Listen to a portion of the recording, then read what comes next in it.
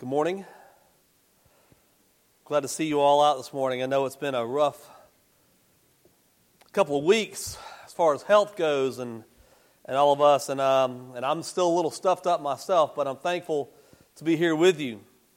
I want to encourage you to visit the website when you get a chance.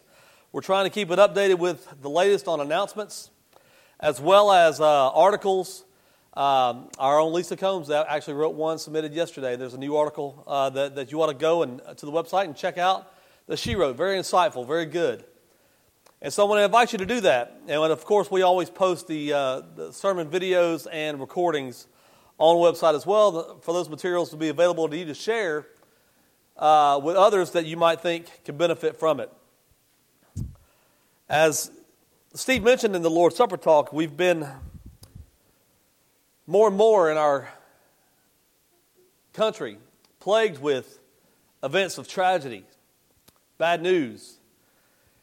And I know that you're probably like me this past week on Wednesday whenever the announcement was made that there was another school shooting in Florida and 17 were murdered.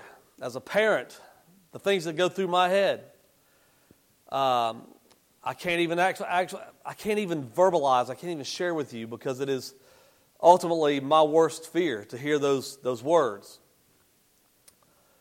And when senseless tragedies strike, so much of the world responds as well. They cry, "Where is God?" My first thought is often not a compassionate one when people say that, because in my own opinion, I believe that only one person has ever been a victim, and he volunteered. And that will be Jesus Christ. But we can't help but mourn for those who are grieved by these things. And often, the cries of "Where is God? Where is Jesus?" preceded by mocking of our public offering of prayers, our clear and unconcealed sympathy and hurt for the hurting. And through that is a tone that most of the time, I believe as Christians, we have to be able to see Christ in it. To look at one of these tragedies and see that God is still present in the worst of men, in the worst actions, in the worst, most senseless things that can happen. We still, as Christians, as believers, have to be able to look into these things and still see God in these things. Not in the evil, but in the good.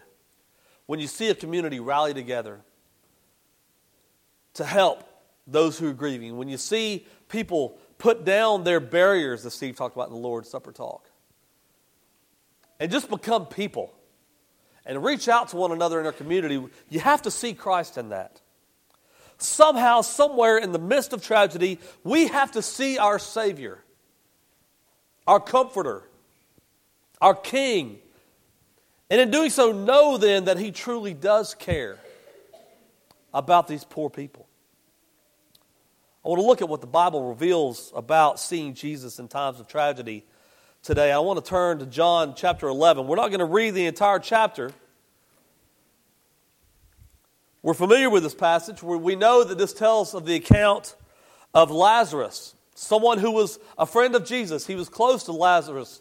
He was close to Lazarus' sisters, Mary and Martha. And we're going to start in verse 17 and just read for a little while, and then we're going to talk about seeing Jesus in this great tragedy and how He responds and how we should learn from His responses of what we should do in times like this ourselves. In verse 17 it says, "When Jesus came, He found that Lazarus has already been in the tomb 4 days. Bethany was near Jerusalem, about 2 miles off. And many of the Jews had come to Martha and Mary to console them concerning their brother. And so when Martha heard that Jesus was coming, she went and met Him. But Mary remained seated in the house. And Martha said to Jesus, 'Lord, if you had been here, my brother would not have died. But even now that I know whatever you ask from God, God will give to you.' And Jesus said to her, 'Your brother will rise again.' And Martha said to Him, 'I know that he will rise again in the resurrection on the last day.' But Jesus said to her, 'I am the resurrection and the life. Whoever believes in me, though he die, yet he shall live. And everyone who lives and believes in me shall never die. Do you believe this? I think this is the question that we have to ask ourselves in times of tragedy. Do we believe this? Do we believe what he says here? And she said, yes, Lord, I believe.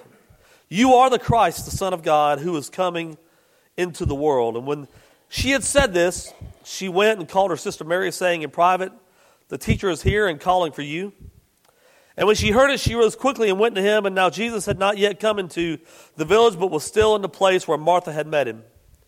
And when the Jews who were with her in the house, consoling her, saw Mary rise and quickly go out, they followed her, supposing that she was going to the tomb to weep. There, and Mary had come to where Jesus was and saw him, and she fell at his feet, saying to him, Lord, if you had been here, my brother would have not died. And Jesus saw her weeping, and the Jews who had come with her also weeping, and he was deeply moved in the spirit, and his spirit greatly troubled him, and he said, where have you laid him? And she said to him, Lord, come and see. Jesus wept. And so the Jews said, see how he loved him? Those are powerful words. Powerful words. But some of them said, could he not have opened his eyes to the blind and have kept this man from dying? And then Jesus, deeply moved again, came to the tomb. It was a cave, and the stone lay against it. And Jesus said, take away the stone, Martha.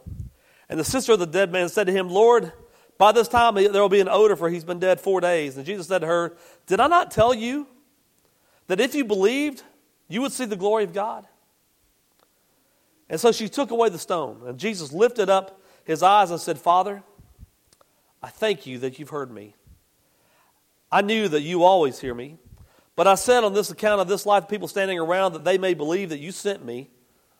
And when he had said those things, he cried out with a loud voice, Lazarus, come out.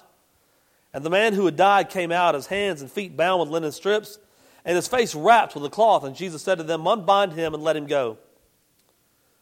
Many of the Jews, therefore, who had come to Mary, who had seen what he did, believed in him. But some of them went to the Pharisees and told them what Jesus had done. And the chief priests and the Pharisees gathered to the council and said, what are we to do? For this man performs many signs. If we let him go, everyone will go on believing in him, and the Romans will come and take away our place in this nation. Mary and Martha were facing the same problem that many of those families in Florida faced this week. They're looking at this tragedy, and they're saying, where were you, Lord? In all of this, where were you? How does this make any sense? You can see the grief that Mary and Martha both have and how they're both dealing with it in different ways as people deal with grief their own way.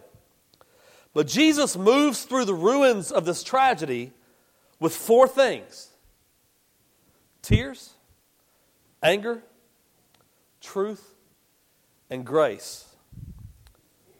The truth he wields to Martha. The tears that he sheds with Mary. The anger he directs at the tomb. And then the grace he extends to everyone who's present. Even those who then go off to plot his death. Let's look at the way these things fit together. I want to look first at the tears of Jesus. What do we learn from this? What do we learn from the shortest verse in all of Scripture? Jesus wept. What do we learn here? When Jesus reaches Mary, she asks him a major theological question. Lord, why weren't you here? You could have stopped this. Why weren't you here? Where were you? She asked him a question, and he couldn't even speak. He just wept. All he could do is ask, where have you laid him? Where is he? Where'd you put him? He's troubled. It says that he's deeply moved. This reaction is startling to me, because when Jesus enters this situation, he comes with two things that you and I don't have. He knows he's going to turn this into a manifestation of the glory of God, and he knows that he's going to do, and in 10 minutes they're going to be rejoicing. When you and I enter these tragic situations, we have no idea. We have no idea what to do or what we're even able to do. And so the first thing he has is knowing why it happened. And the second thing he has is power. He can do something about the problem, and you and I can't do a thing to undo it. So we do what we do. We offer prayers. We're often mocked by the world when we send our thoughts and prayers, as people say. Oh, here they go, sending their thoughts and prayers. That'll really fix a lot. But see, we don't have the power that Jesus has. But we do have prayer, and we know what prayer can do, and so we send prayers. But Jesus has power, and yet he still weeps. Why? Why doesn't he just come in and say, just wait a minute. Y'all just wait and see what I'm about to do. If you knew that you were about to turn everything around, if you had the power Jesus has here and you knew you were about to turn everything upside down, would you be drawn down into grief? Entering into the trauma and pain in their hearts? Why would Jesus do that? It's because he's perfect. It's because he's perfect. He is perfect love. Did you see what they said? Do you see how he loved him? He will not close his heart off, not even for 10 minutes. He will not refuse to enter into this. He doesn't say there's not much point in entering into all this grief. Now he goes in. And we learn two things from this. The first is simple, but it needs to be said. There is nothing wrong with weeping at a time like this. There is nothing wrong with giving in to the emotional aspect of what's happened and just crying over what's happened. To not close your heart off, but to let it do what it's going to do. Jesus was the most mature person who ever lived. And yet he is falling into grief. It is not a sign of immaturity or weakness. The people who are more like Jesus don't avoid grief. They find themselves pulled into grief with those who are hurting. And there is something very right about that. We try to keep ourselves in check so often, maybe too much. And Jesus teaches us here about tears being necessary and right in a situation like this. The second thing is his tears suggest there's something about our need to fix it. The ministry of truth and power without tears isn't complete. You have to have tears. Do we volunteer to help? Yes. Do we want to send support? Yes. Do we want to send relief? Do we want to get involved? Yes.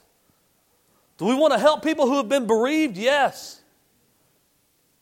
So let's enter into that, but let's not just fix it. Let's weep with those who weep. So often we want to go in with a solution just to fix the problem. Well, what we need to do is we need to go down there and we need to put security guards at the door. There's no solution for those who have been killed. Just go and weep. Just go and be there with them. The first lesson about suffering is learned from the tears here in Jesus. Tears are a natural response, and they show great compassion and support. Jesus cried for the victims here. The second thing we learn about suffering is what we learn in anger from Jesus.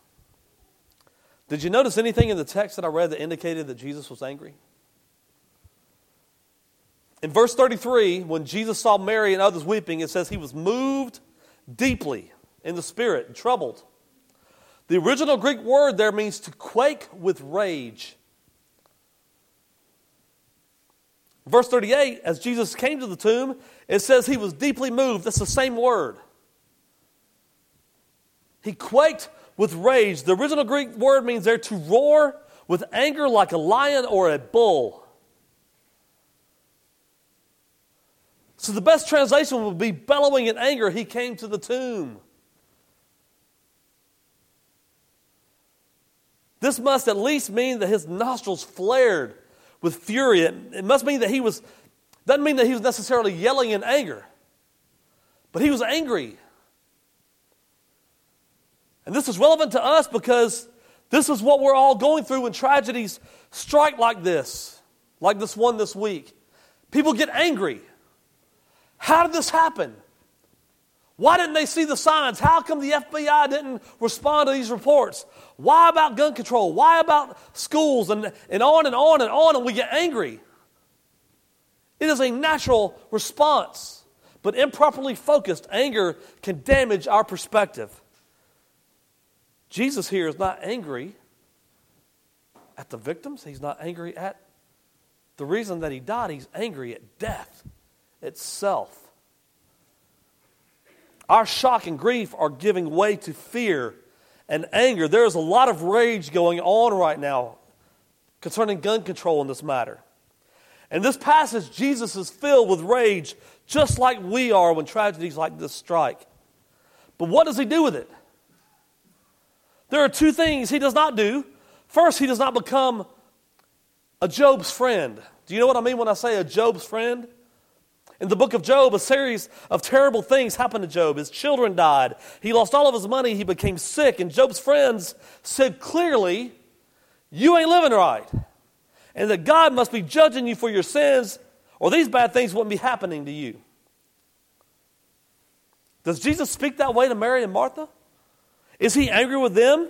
Would he also then be mad at the victims of this week's tragedy?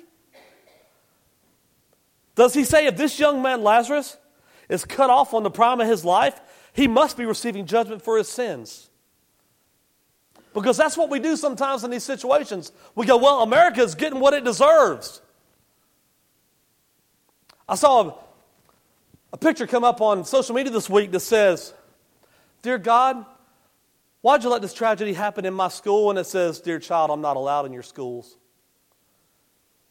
But do you see what something like that does? It makes the victims at fault. What did these children do to deserve to die? And yet that's the spin we put on it when we're angry. Do you think Jesus was mad at these children? We do that. We spin anger. He's not mad at them. And he's also not mad at himself. The other reaction we have is we get mad at God. Here's one who claims to be God, who could have prevented this, and now he's filled with rage, but not at himself. He says to Martha, I am the resurrection of life. And one of the most stupendous claims that anyone has ever made. He doesn't just say, I'm a healer. He says, I am the resurrection of life. I am the offerer of life. He is God. And he's making his claim. But when he gets to the tomb, he doesn't demonize anyone, including the victims, including God. And I bring this up because everyone who is speaking publicly about this event, truth must be put in a narrative so that they can make sense of it. And you can't make sense of things unless you find a storyline. And there are two storylines that people are using today that Jesus is rejecting here. The first storyline is that this tragic thing happened because America is being judged for its sins. Interestingly enough, both the left and the right are using it. People on the left are saying that America asked for it because look at our social injustice. And people on the right are saying, look at all of our immorality. God is punishing us. In both cases, the storyline is God is punishing us, so blame the victims. Think biblically about this for a second. How do you decide whether God is mad at you? How do you decide whether he's mad at you personally or as a nation, let's just say? How do you know whether God is mad at you or pleased with you? Do you decide by looking at how life is going for you? I hope not. Because Jesus, who is most certainly a good person, the best to have ever walked the earth, had a lousy life. He lived in rejection. He lived in loneliness. Everything went wrong in Jesus' life. Jesus did not suffer for us that we would not suffer. He suffered so that when we suffer, it makes us like him.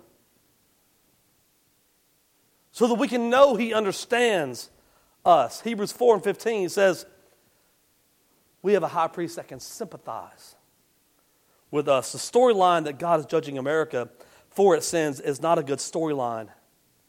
Jesus is not mad at the victims. And another storyline that seems to have more justification and a reason that is really more dangerous in my perspective is to demonize our enemy.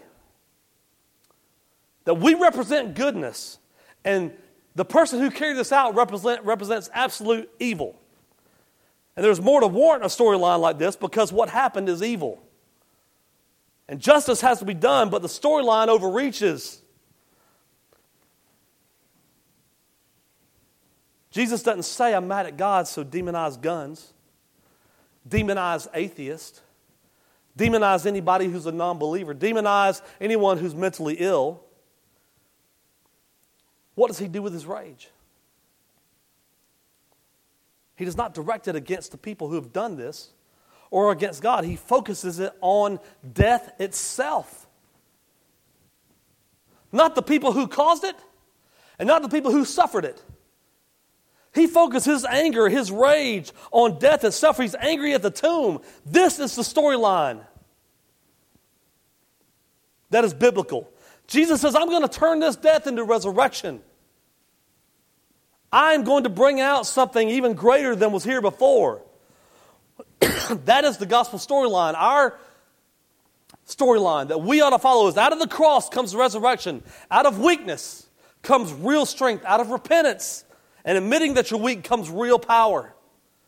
Out of giving away and serving others comes real strength. Out of generosity and giving your money comes real wealth. That is the gospel storyline. Our most effective civic leaders are not saying that we're being judged, and they're not saying that we're completely good and our enemies are completely evil. What they are saying is that we can bring something better out of this horrible event, out of this tragedy, and that is seeing Jesus in it. Out of this death, we can bring resurrection. Think about it. America is filled with people who don't give a rip about America. All they wanted to do was get ahead. There's so much fun here. There's so much money going around. There's so much wealth here. But what if? What if America became a community and not an ideology? Through this death, couldn't there be resurrection? Spiritual resurrection. If we could help people see Jesus in this, instead of a bunch of self-aggrandizing individuals and individualists, what if we actually became a community? What if the United States was truly humbled in realizing that we are part of the rest of the world? Here's the point. Unless you learn how to handle your anger, unless you know what a storyline is and to put into it, you can be railing and angry against America or railing and angry against God or railing against the demons out there who all look alike so that we can beat them up when we see them on the street, when they don't look like us. Or out of this, death can come a resurrection. That is what we should do with our anger. Don't get rid of it. Be angry at the death. Dylan Thomas said in his poem, rage, rage against the dying of the light. Say, instead of raging against the dying of the light, I'm going to put this light on and I'm going to make it brighter. I'm going to make it brighter. And someone might say, well, that's hard to do. Well, first let me tell you to keep your heart open. Don't close it off. Weep with those who weep. And then tell you use your anger and rage in a way that short circuits the whole process. That is why Jesus gives us the third thing, and it's truth. It's the ministry of truth. It's not just tears. It's not just anger. It's truth. Jesus says to Martha, I am the resurrection of life. And then he says, do you believe this? When your stance is, we are good people. We have been telling you that you've been sinning and now you finally got what you deserve. That doesn't go very well. The gospel storyline is the one that works. Jesus says, I can give you something so much more. If you want an even greater resource, ultimate power to handle this apart from this altruistic wishful thinking, you have to believe. He looks at Martha and says, I can give you this power, but do you believe that I am the Son of God who's come into the world, that I am the one from heaven who has come down to this planet to die and rise again? Do you believe this? He has a reason to ask, do you believe? Because unless you believe that he is the Son of God who has come into the world, you don't have access to this incredible thing that I'm about to tell you, Martha. And Martha says, yes, I do. And the implication is, do you?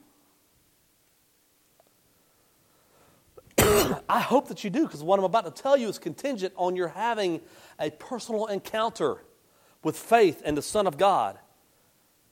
Here's what he offers. It's not consolation. It's resurrection.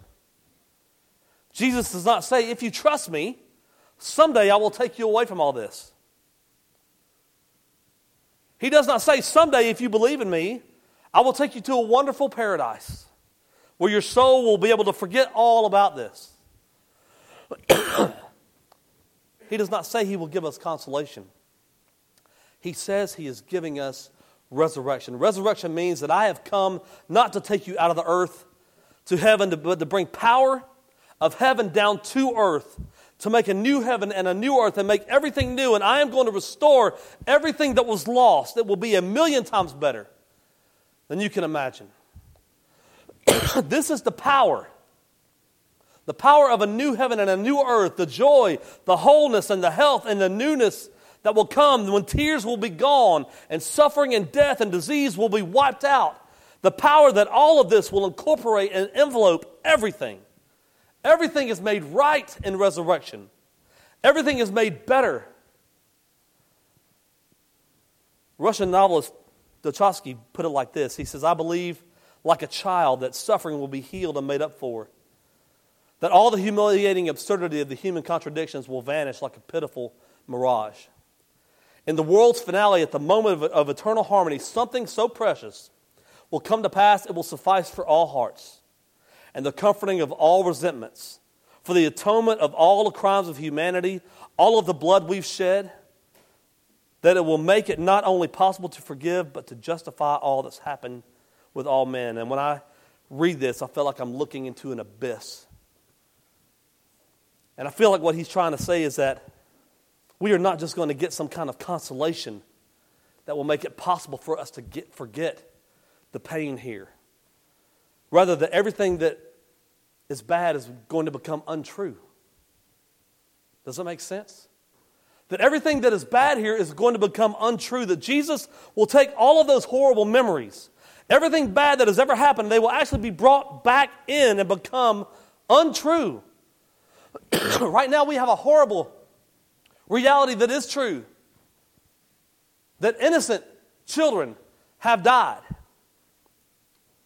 Resurrection means that will become untrue. That they've not died, but that they're alive with him. Jesus says, unless you become like one of these, speaking of children, you will not enter the kingdom of heaven. Do you believe the gospel? If you believe the gospel, then you have to believe that.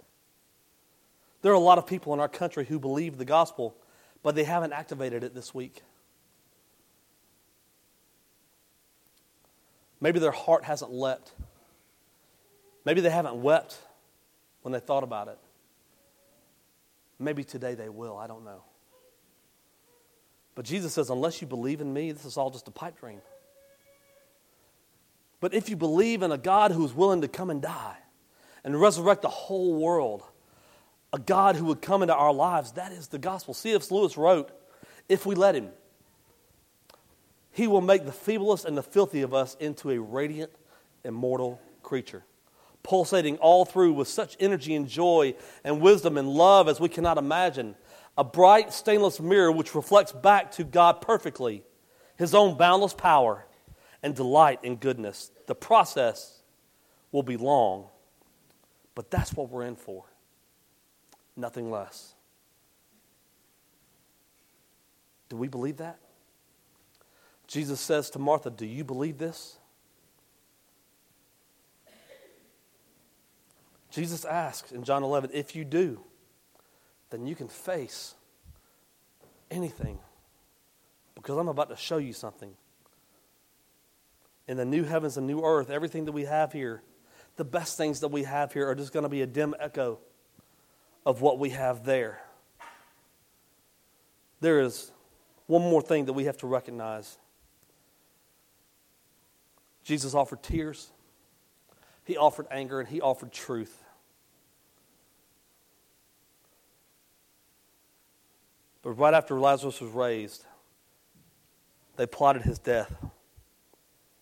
Grace is an unnatural response. And Jesus would soon die for all, to forever conquer this death, the death that we deserve. And in his death, we are offered life. After he raised Lazarus from the dead, his enemies said, now he's got to go. He's the most dangerous man there is. We've got to get rid of him now. Don't you think Jesus knew that when he was raising Lazarus from the dead? He knew. He made a deliberate choice. He knew that the only way to interrupt Lazarus' funeral was to cause his own.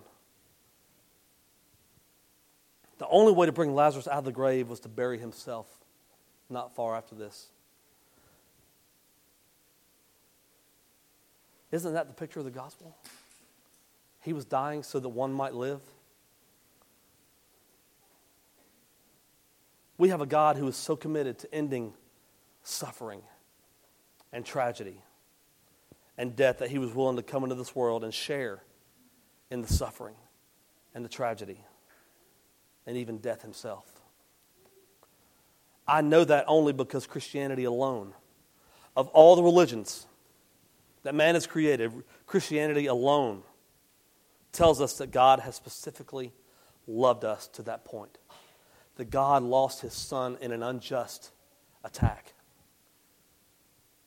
That God lost his son in tragedy. And we have to see that. Only Christianity tells us that God has suffered. When someone says to me, I don't know that God cares about our suffering, I say, yes, he does. How do you know that? If there were any other religion, I wouldn't know what to say, but the proof is that Jesus himself was willing to suffer. I don't know why he hasn't ended suffering and evil by now. But the fact that he was willing to be involved, that he got himself involved, is proof that he must have some good reason. He cares. He is not just remote. He is not far away from us. Isn't it amazing that Jesus was so different with Martha and with Mary in the way that they dealt with their grief? Martha and Mary, two sisters who came out of the same situation, the same circumstances, the same brother was dead. They even had the same question. Martha and Mary asked Jesus the same question word for word. But in Martha's case, Jesus' words were almost a rebuke as he laid truth on her. And in Mary's case, Jesus just wept. It's because he's the perfect counselor. He's not like me. I try, but I tend to be a truther, if that's even a word. I tend to say, I have all the information, and I don't want to waste your time, so let me try to fix things. I want to say, you need to know this, and this, and this, and you need to do it. Sometimes you need someone to weep with you, and I'm not that guy. Oh, how I wish I could be. Sometimes you need to go to a counselor, and a counselor just wants to tell you how to fix it. What you need is someone to tell you the truth. Pull yourself up by your bootstraps. But Jesus was the perfect counselor. He will always give us what we need when we need it. If you need truth, if you need tears, if you just need anger, and we all need the grace that He offers, He will give it to you the day that you need it. He will give it to you in the dosage that you need it. He will give it to you in the order in which you need it, because He is the only perfect, wonderful counselor. You need to go to Him. You need to get His tears. You need to get His truth. You need to get His anger even, because you need to get His grace. And these are the things that we need, and what you need most. And that's what He came to give. And in times of tragedy, that's what we have to see, that Jesus understands. Jesus understands, and that's what we're going to keep giving here. And so I hope that in these times we can see Jesus and how He interacted with those in times of tragedy, to give us an idea of how we ought to interact with people in times of tragedy. And I'm not sure what your situation is right now, but I can tell you that if you're lost, that if you're not in the grace and the soul-saving blood of Jesus Christ, then it is a tragedy. It is a tragedy, and I'll beg you this morning to make it right. Whether you need to put Christ on for the first time or you need to come in repentance, I pray that you'll let it be known now as we stand and sing the song to encourage you.